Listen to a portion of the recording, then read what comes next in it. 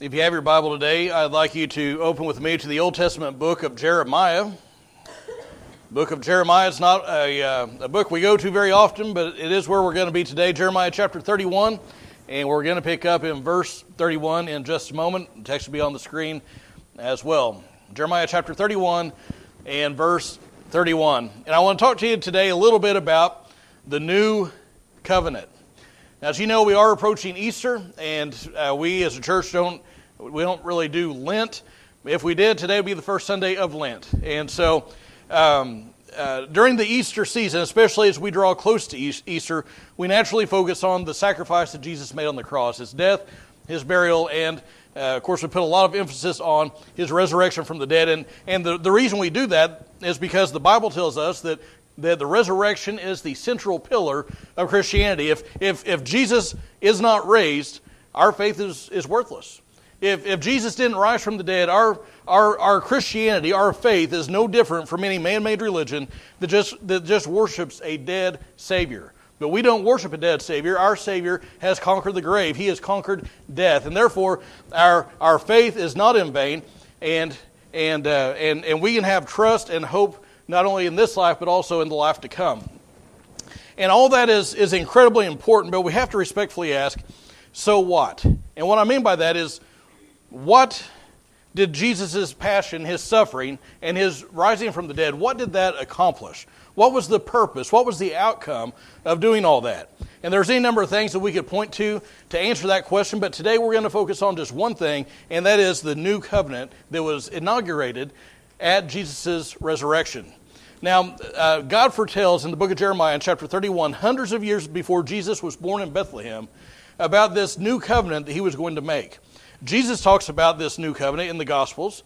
The epistles, which were letters that writers would, like the Apostle Paul, that would send these letters to different churches, like the church at Corinth or the church in Thessalonica. Those letters were compiled and they became our scripture and made up the biggest part of the New Testament. Those are the epistles, and the epistles actually refer to or quote this new covenant in some form or another many times. And even though it's all throughout the Scripture, the sad thing is many Christians couldn't tell you what it is. We take part in it, but we're not really sure how to define it, what it is, what it means. And so what I want us to do is I want to look for a little bit about this privilege that we as believers get to take part in, this new covenant, as that leads up to the Easter celebration. So if you found Jeremiah 31, please stand with me in honor of God's Word if you're able. We'll pick up in verse 31 and read down to verse 34. Behold, days are coming, declares the Lord, when I will make a new covenant with the house of Israel and with the house of Judah, not like the covenant which I made with their fathers in the day that I took them by the hand to bring them out of the land of Egypt, my covenant which they broke, although I was a husband to them, declares the Lord. But this is the covenant which I will make with the house of Israel after those days, declares the Lord.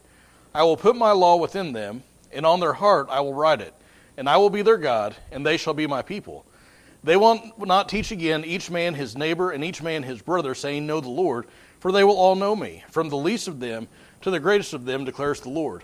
For I will forgive their iniquity, and their sin I will remember no more. Thank you. You may be seated. Now, there are three things I want you to see in our text today. The first is that the new covenant is different and better than the old covenant. The new covenant is different and better than the old covenant. Now, if you look at verse 31 again, it starts out with the word behold. Now, that word in Hebrew is hine. It means look. It means pay attention. You need to focus your attention right here on what's getting ready to be said because it's really important. It's like these great big arrows are pointing right here. And he says, look, behold, the days are coming, declares the Lord. Now this is when this is written, it says the days are coming. This was well before Christ's earthly ministry. Now we are on the other side of Christ's earthly ministry, and so this is not looking forward to us, it's looking back to us because our point in history. But he says the days are coming when I will make a new covenant with whom? Looking at what it says. With the house of Israel and the house of Judah. Now you remember, if you remember Bible history, you know that King David was, at first it was Saul, and then the second king was David. His son Solomon came in after him, and Solomon's son Rehoboam was a foolish king, and in his time, the nation of Israel split in two. And so the 10 northern tribes, they split off, and they were the northern tribe of Israel, and the southern 2 tribes were the nation of Judah. And so God says, I'm going to make this covenant, this new covenant with both groups, implying there's going to be a restoration of the 2 groups into one. He says, I'm going to make a new covenant with the house of Israel and the house of Judah. You say, well, that's all well and good, but Pastor, I'm not Jewish. I'm not in the house of Israel, and I'm not in the house of Judah.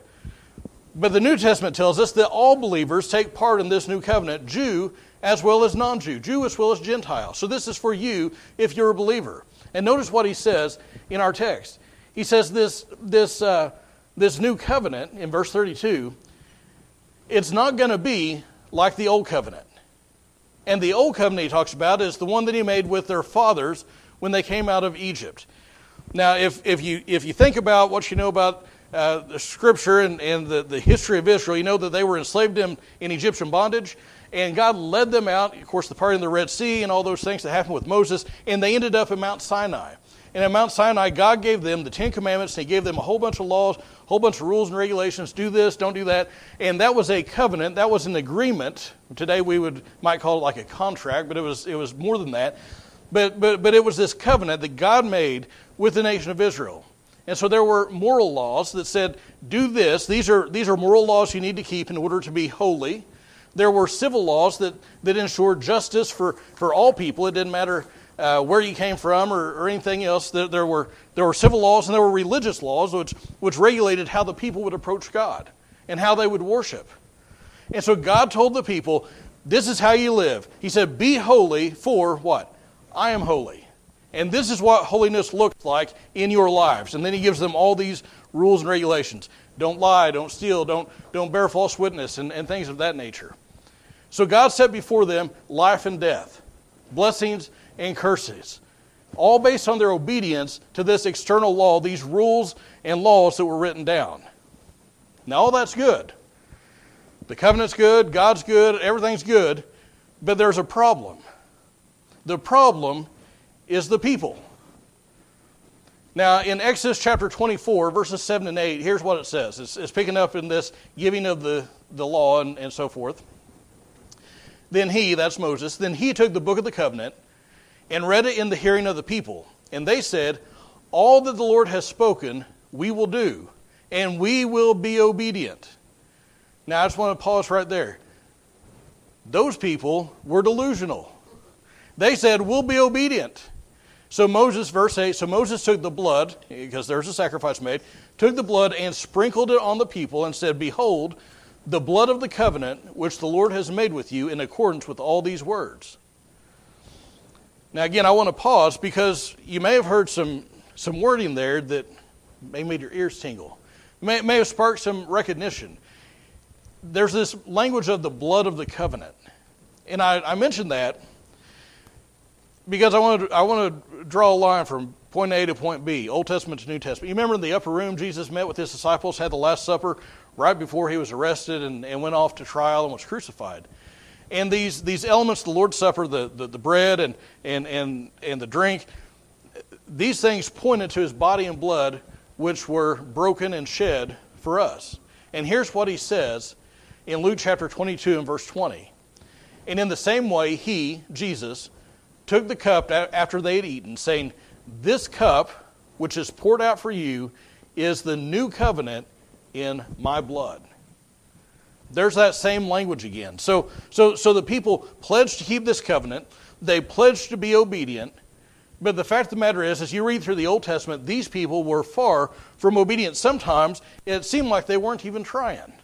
I mean, they were always grumbling, they were complaining, they were griping, they were sinning, they were following other gods, they're doing all kinds of things. And I think that as we look at that, sometimes we can look at it and shake our heads, but then we look in the mirror and we say, my sin's not the same, but I kind of get it. Because sometimes if the person from the outside looking in at our lives would say, it doesn't even look like he's trying. It doesn't even look like she's trying, even though we are. So of what did this covenant consist? Well, these laws, these rules, these instructions, the regulations, all that stuff is external. It was written down on tablets of stone. It was recorded in a book. And these things were, if they were obeyed at all, it was done out of a duty. well, I'm going to do this because this is what God said to do. But the new covenant, he says, is not like that. And here's how it's different. If you look at the text again, in verse 33, he tells how the first way it's different. And this is the second thing I want you to see. The new covenant is not only different, it's internal. The new covenant is internal. God says, I will write my law on their hearts. In other words, the holy life that they were supposed to live before, it was an outside thing. It was an external thing. It was an outward conformity. If I don't kill somebody, I've kept the law. That's what God's wanting of me. This way that we're living should be different from the way that we lived before. The life that we're living should be different from the world around us. All that, you can have outward conformity to these 10 commandments and still be far from God. The new covenant takes those outward things and puts it on the inside. Because the new covenant is not just about keeping your nose clean. It's not just about having a checklist of do's and don'ts. It's not just outward conformity to a bunch of rules. The new covenant is not a code of conduct or a code of duty. The new covenant shapes us, God shapes us, changes our character from the inside out. His law is internalized in our lives. How does that work? Well, the Bible says in Philippians chapter 2 that it is God who's at work in our hearts, in our lives, to both to will and to do of His good pleasure. In other words, when we get saved, God takes out that heart of stone and puts in a heart of flesh, a heart that wants to please Him, a heart that wants to follow after Him, a heart that wants to do what God says, a heart that wants to live a holy life. And you can change your outward behavior. You can do that through reformation. But God changes the heart through regeneration. He changes the heart, and that comes out in the way that we live. That comes out in the things that we say. And notice something. God doesn't give us here a new law. And I think this is important.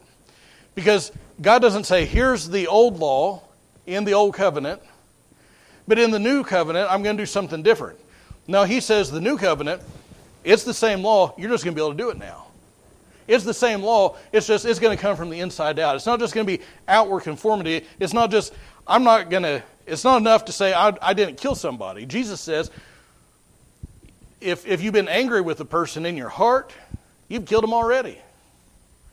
He said, the Bible says don't commit adultery in the 10 Commandments. And Jesus said it's not enough just to not commit adultery. He says if you even look at somebody with lust in your heart, you commit adultery already in your heart. See, it's this internalization of those principles, those laws, that transforms our hearts, and we live a holy life because of that. So He puts that law in our hearts, and He enables us to live those things out, and that's through the power of the Holy Spirit. Now, do we fall short as believers? Absolutely. Not a single person here, myself included, myself at the front of the list, none of us keeps the law. None of us lives a perfectly holy life. Some days we're far from. And it's not even just a perfectly holy life. Some days it's even a remotely holy life. I mean, our attitudes are wrong. Some of the things that we do and say, they're off base. I mean, it's just wrong.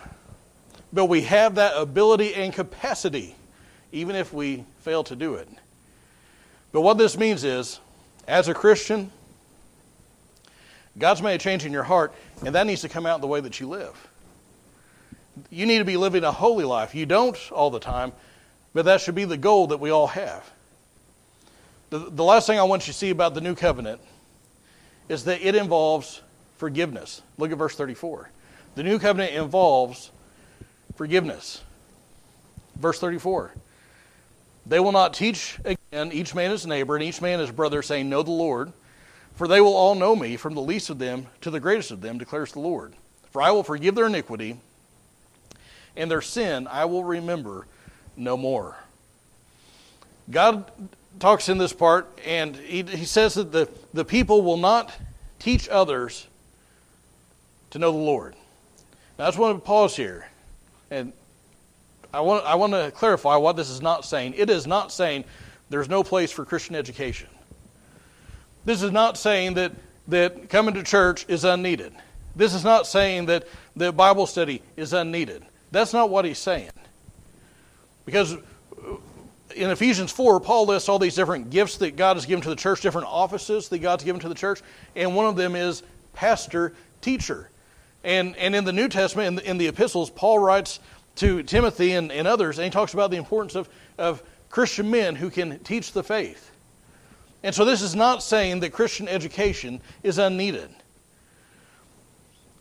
So what is it saying? Well, if you look at verse 34, he says, they won't need this instruction because, why? They will all know me. In other words, every person that's in the new covenant will know God. Every person that's in the new covenant will have a relationship with Him. This is what Jesus said in John chapter 6. You remember Jesus fed the 5,000, and we all, that's a very famous story. You probably have heard it. You've read it. Maybe you've seen it on dramatized in shows or movies or whatever. And we can remember that, but we forget the teaching that comes right after it. Because Jesus uses that as a picture, and He uses that event to talk to them about eternal life. And He uses all kinds of different word pictures and metaphors to describe the act of coming to Him. So there's language of coming to Him, of learning from the Father, of believing on Him, of having eternal life, and so forth. And so in John chapter 6, verses 45 to 47, Jesus says, and you'll recognize some of this language, "It is written in the prophets, and they shall all be taught of God." He's quoting the New Covenant. "Everyone who has heard and learned from the Father comes to me. Not that anyone has seen the Father except the one who is from God. He has seen the Father. Truly, truly, I say to you, he who believes has eternal life." Now, this is different from the Old Covenant, because God made this covenant with the nation of Israel at Mount Sinai, but not everybody in the nation of Israel was a believer. Not everybody in the nation of Israel followed God. Paul said it this way, not everyone who is of Israel is Israel. Not everybody who's of the nation of Israel is ethnic Israel. Not all of them have a relationship with God. But in contrast to that, everyone who's part of the new covenant, God says, will know God. And how will they know God? Look at verse 34 again. Look at it carefully. They'll not teach each man his brother, say, know the Lord, for, here's the reason, because they will all know me, from the least of them to the greatest of them, declares the Lord. For, here's the reason, I will forgive their iniquity, and their sin I will remember no more. Said one way, if you want to know God, if you want to have a relationship with Him, you have to have your sins forgiven. God doesn't leave you in your sin. Said another way, if you have never had your sins forgiven, you don't know God. Now, that's not a popular message today. The popular message today is God just loves everybody just the way they are. He'll just leave them be. You just make sure that you say the name, that you're a Christian, and that's all that God really wants. And there's a whole bunch of money spent on Super Bowl ads the last couple of years, and the message was, He gets us. And if by that they only meant He understands that we're just dust and He has compassion on us, that's biblical. That's Psalm 103. If by that they simply meant that He takes us where we are, just as I am, without one plea, as the old hymn says, yes, that is accurate. But that's not where they go. They push a little bit further and say, and He's okay with that. He's okay with you wallowing around in the mud. He's okay with you living in sin. That's not the truth. The Bible says, yes, He's compassionate. Yes, He meets us right where we are. But the Bible says that He hates sin. He's angry with sin. He does not condone sin. And He judges sinners. That's a message you don't hear at the Super Bowl. And listen, He'll take us right where we are, but He doesn't leave us that way. He loves us too much for that. He doesn't leave us in our sin. He transforms us. He writes His law on our hearts. And so then verse 34 says that He forgives our sin. How does He do that? Does He just say, good enough. I'll just act like it didn't happen. Have you ever had the kind of an outing, like a break in your relationship with somebody because they've hurt you in some way or you hurt them in some way, and then you tried to act like it didn't happen instead of dealing with it? Now, you may have been able to smile at that person and all that stuff for a while, but that relationship's not whole, is it? And it's like that with, it's not like God can just wink at sin and say, well, that wasn't so bad. No, He deals with the sin. And you know where it was dealt with? On the cross. Jesus was our substitute. He paid for our sin. And that's how forgiveness works. God doesn't act like it never happened. He said it happened and it was terrible. And it deserved judgment. And Jesus paid that penalty if you'll put your faith in Him. Hebrews 8:13 says, the new covenant has made the old covenant obsolete. Why? Because it brought death. The new covenant brings life. The old covenant said, this is what sin is, so don't do it. The new covenant says, this is what sin is, and you've done it, but there's forgiveness.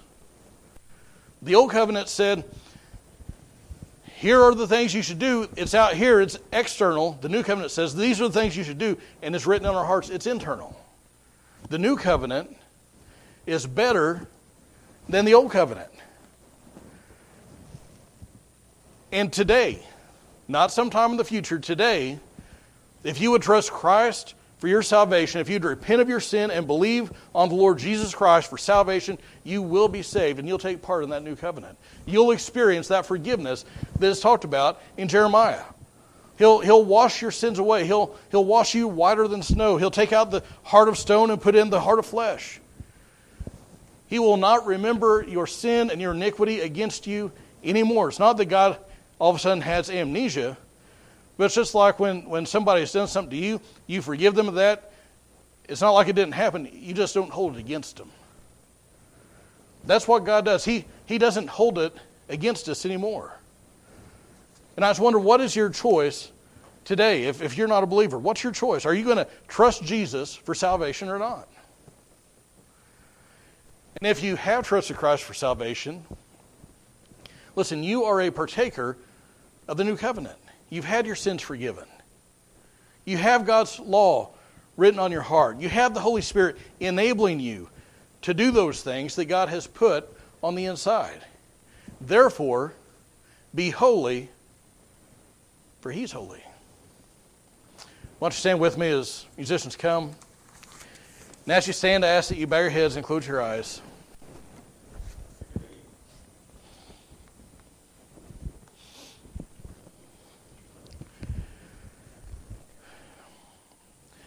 And with nobody looking around, I just first would ask you, are you a partaker? Are you taking part in the new covenant? Have you had your sins forgiven? Are you right with God today?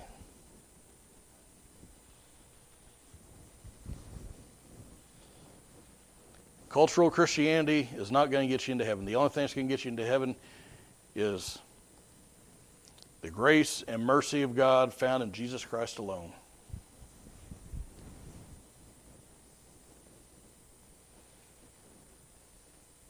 If you have done that, if you haven't, you need to turn to Christ today. But if you have done that, do you live that holy life that we're called to? You're not going to live a perfect life.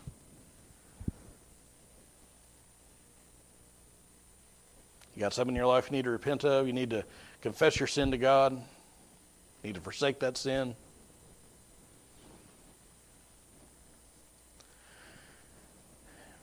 Heavenly Father, we thank you that we can take part in this new covenant, which is better than the old. It's not just a bunch of rules and regulations, but it is a transformed heart that changes the way that we live. And God, even today, I pray that you would work in our hearts. If any of us are not part of this new covenant, we've never accepted Christ as our Savior, God, I pray that you would bring conviction and salvation. For those of us who are Partakers, God, we pray that you would convict us of our sin as well. Let us know we've done those things that displease you, and let us confess those sins to you. God, I pray that you'd help us all to live holier lives than what we already are. Lord, we thank you for your grace and your mercy, which reaches out to us when we can't reach out to you. In Jesus' name, amen.